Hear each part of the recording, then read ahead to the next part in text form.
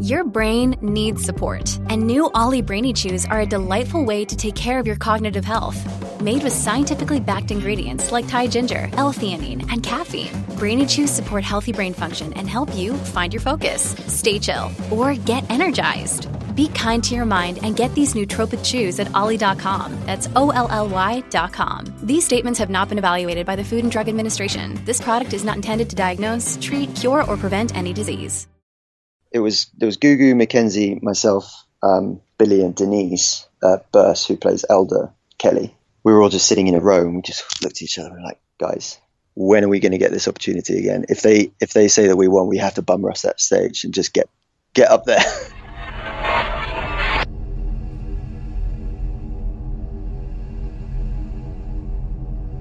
Hello and welcome to Black Mirror Cracked, the podcast for all your Black Mirror needs. My name's Chandrika and I'll be your host. Today we'll be talking about San Junipero. The more eagle-eared amongst you might have noticed that with this podcast we'll have covered every Black Mirror episode that's gone out now. So this will be the last podcast for a while, at least until we know what's happening with Season 5. So at least we have a bit of a bumper episode for you today. I'll be analysing San Junipero with my colleague, journalist Harriet Fluke, and also Wes from the show, played by Gavin Stenhouse, will be Skyping in to tell us not only what it was like to work on the show, but also what it was like to go to the Emmys with the whole gang, because this was the episode that won Black Mirror its 2 Emmys, its first 2 Emmys, and certainly not its last 2. So it's great to hear from him what that was like. I was a huge fan of Black Mirror. I mean, I remember when that first episode came out from season 1. It was so, I don't know, that it just caused such an uproar, and it was so refreshing to see, because I've been a fan of Charlie from back in the day when he was writing his reviews, and then for him to put, the money where his mouth is and then create something that is just mind-blowing. And every single one was so unique in its own way, every episode. It's just, I was just floored and amazed at how one mind could come up with all of that. So when the breakdown came through and the audition came through for San Junipero, I was just like, I don't care what it takes. I'm getting this. And it's never that way with auditions. You can try as much as you want, but if you're not right for the role, you're not right for the role. But fortunately, I happened to be right for this one. Did you have like the whole script to hand, or did you only have parts of it when you first got it? God, I don't think. Yeah, no. I definitely didn't have the whole script. No, I just had the parts that I was auditioning for, so I had no idea what the whole premise was and what the twist was going to be until I got the actual job. When you got onto set and you got more of a sense of the story, what did you think of it? Because it must have felt to a Black Mirror fan, this is really different. I don't know where it's going. What's happening?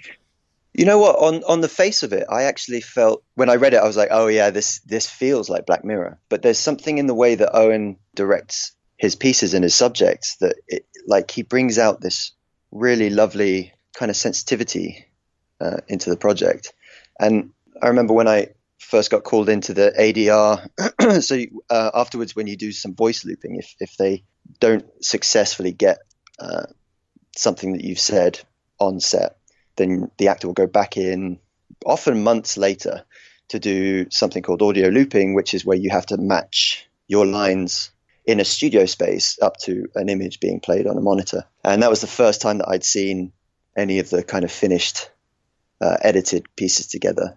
It was so much more kind of heartfelt than I thought it was going to be, because I thought the whole thing was going to be a bit more about, the life, the afterlife being in computers and all that kind of thing. But actually the story became more about Gugu and Mackenzie's relationship to each other.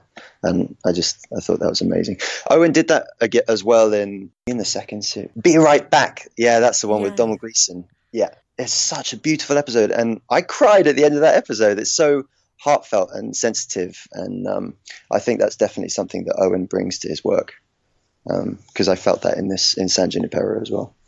So that makes sense. So again, with a world filled with Ashbots, which you've just described to us, with San Junipero, it made me think, among all the lovely things which it made me feel, which we'll definitely get into, but where it links to Be Right Back is the keeping hold of something that's gone and somebody who's been lost. And even Kelly does that, doesn't she? She can't let go of husband. Yeah. Even when Yorkie's there and is basically saying, I'm here to help you. To move on. Move on. She still can't, because she's still like, no, I've got to. It's only at the end. She physically does it. Yeah. And she mentally does the other one. Exactly, yeah. There's more of the emotional journey, I think, is made more explicit in San Junipero. What things we like about San Junipero? The music. Yes. Big fan of the music. Yeah. Every time it comes on, I have a little dance in my seat. So Heaven is a Place on Earth, you're a fan of? Yeah. Charlie Brooker did say they tried to get Prince Sign of the Times, which I don't think would work as well. I think it'd been a bit too melancholy at the end. I think it'd have been a bit too So, I read something the other day about San Junipero and Heaven is a Place on Earth, that if you couldn't get that song, you'd be distraught. Are there any songs out there for both of you, either of you, that could be essential to a future episode? Wow. I like that as inspiration. It did is one. It's very important. But do you occasionally, there's some songs we couldn't get actually. San Junipero. We couldn't clear a Prince song at the time. We wanted Sign of the Times in there. We couldn't clear it. I think you need the music to keep it up because otherwise it is just an incredibly tragic story. Exactly. And what I noticed as well is that all the songs kind of have like a reference into the moment they're playing at that time. So like Girlfriend in a Coma, like in a box. And then what's the bit with that like amazing montage she does? And it's the bit where each song and each particular look. This is the bit where I started to notice actually that it wasn't all where it said it was, because I was like, these are very 80s specific looks. Yeah. There's not like, when you look at Kelly, what she's wearing, it's her kind of very much her style. Yes. And it's a very like individual, like she's gone back into what she wants to do and it's herself. When Yorkie's replicating it, it's very much like, this is a look. No, this is very precise. It's that whole thing where it's actually you can tell she's still trying to like explore herself more at that point. Yeah. But then you kind of realise, this is not all it's meant to be. That was some hair. Well, that was a lot of effort on the hair and makeup department for sure. How long were you being backcombed? Have you ever been backcombed before? Was that what you were doing? I'd never been backcombed. It was a let me see. It was a combination of hours of backcombing, different stages through my head from back to front, and then blow drying, and then like some kind of like spray, and then more backcomb, and then just yanking it out of my skull. New wave. It's very new wave. But... Yeah, when we were doing hair and makeup tests, it was, if you can imagine it, it was even more intense than that. We were going back and forth between hair and makeup and Owen Harris, the director.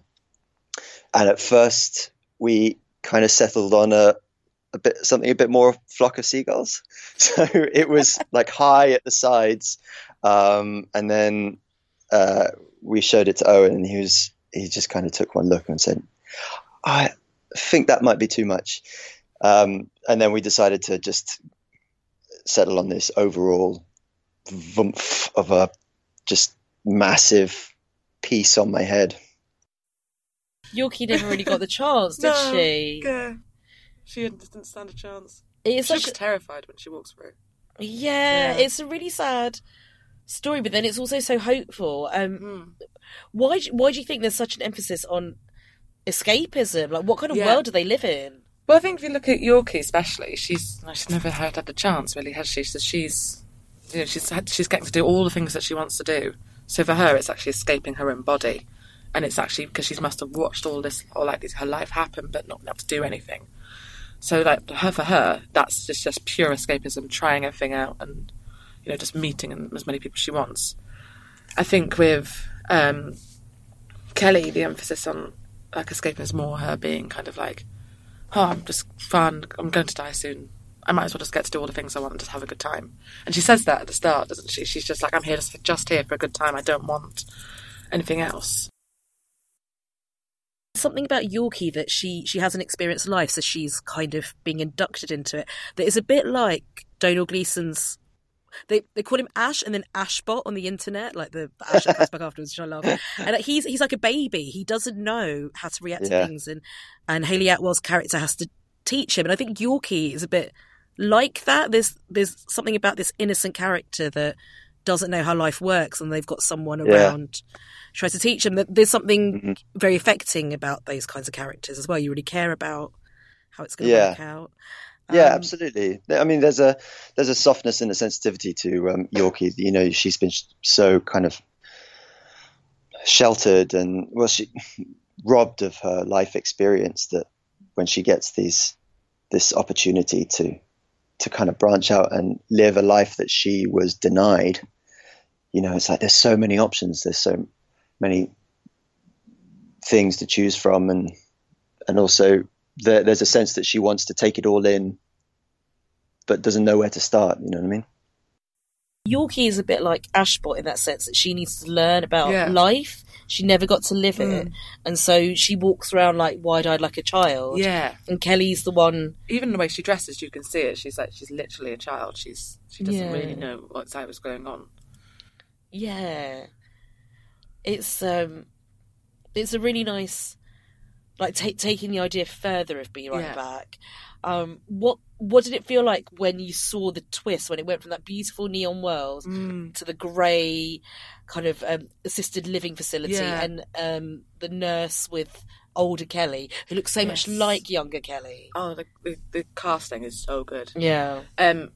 It was as all the little bits got explained. So as you found out about Greg, and then she found out about the San Junipero program, and all that sort of words dropping in, then I was like, then it all starts to piece together, and I was like, actually, this is such a lovely idea. Did you meet Charlie much, like during the filming or before, or how did he? Yeah, he was on set in England, but while we were filming in South Africa, he was prepping and filming for Screenwipe, so he wasn't around much in South Africa. But my first day I'm trying to remember if my first day was the Quagmire or Tucker's. I have a feeling it was Tucker's. So I met him there, and before getting lost in an absolute maze of arcade machines. There were so many arcade machines at Tucker's. There were arcade machines behind the set that they decided not to use but just kept on hand. Like, it was insane. You got to have a backup. Right, I guess so. And a backup of the backup. Set just 101, in case, you should know that. Just in case Bubble Bubble's not the right game to play, you got to have Donkey Kong and everything else. That seems like a very ex-games writer thing to do, which is nice, doesn't it? How does he do it? What do you think? How does he see the future? What kind of time machine does he have? I have no idea. I think I have no idea, honestly. I mean, he's an enigma. What do you think is the reason that San Junipero won 2 Emmys and is the kind of the most famous Black Mirror episode? Do you think it will stay that way even past season 4? I think because it was the first of its kind as well, that had a big impact on it. I know it has an LGBT side of things. I've had friends of mine that said they was their favourite episode for obvious reasons. Yeah. I know it's RuPaul's favourite episode. Oh, my friend told me that as well. She's like, it's RuPaul's favourite episode. Mention it on the podcast, and I was like, I will. Yes, that's very important. Very important. What was it like going to the Emmys then? That was nuts. I mean, it's like an experience that I never, you always kind of dream about going to see. But I got this email from Owen, the director, just saying, "Hey, me and Laurie have a couple of spare tickets. Do you want to come with us?" And I was like, "Yes." So myself and Billy Griffin Jr., who played Davis, I think he played the guy that goes up to Yorkie in the arcade. Oh yeah, he has a crush on her. He's sweet. Yes. And Laurie Borg and Owen Harris. Laurie was nominated with Charlie and Annabelle for the show. So they took us along, and it was nuts to be in this massive theatre complex with you look to your right. Oh, there's Julia Louis-Dreyfus. Look to your left. Oh, this is Peter Sarsgaard. That's cool. All these people around you. It's nuts. I know you did actually manage to get your hands on at least one of them, didn't you? I think I've seen a picture.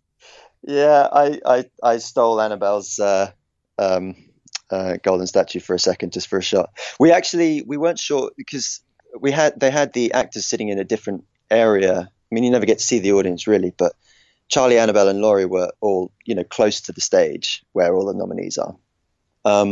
And we hadn't been able to contact them to ask, hey, so should we come up?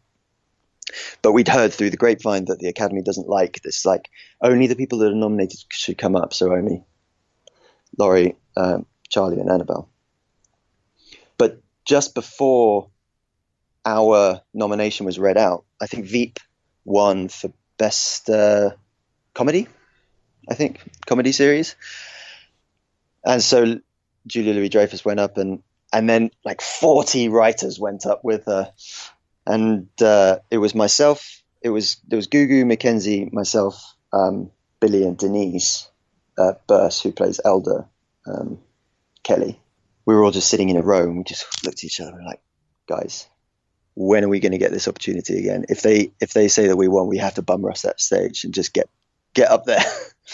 And then they did. They announced Black Mirror, and it was crazy. We all stood up and went over to the stage and stood behind Charlie as he accepted the award. It was crazy. Yeah, it was bizarre because I came off stage and I just remember thinking, wait, what just happened? I mean, it's that stereotypical, like, wow, I just can't believe what's happened. But I actually couldn't remember I was like, 5 minutes ago, I know I was sitting in the auditorium and now I'm backstage and I have no idea what just happened.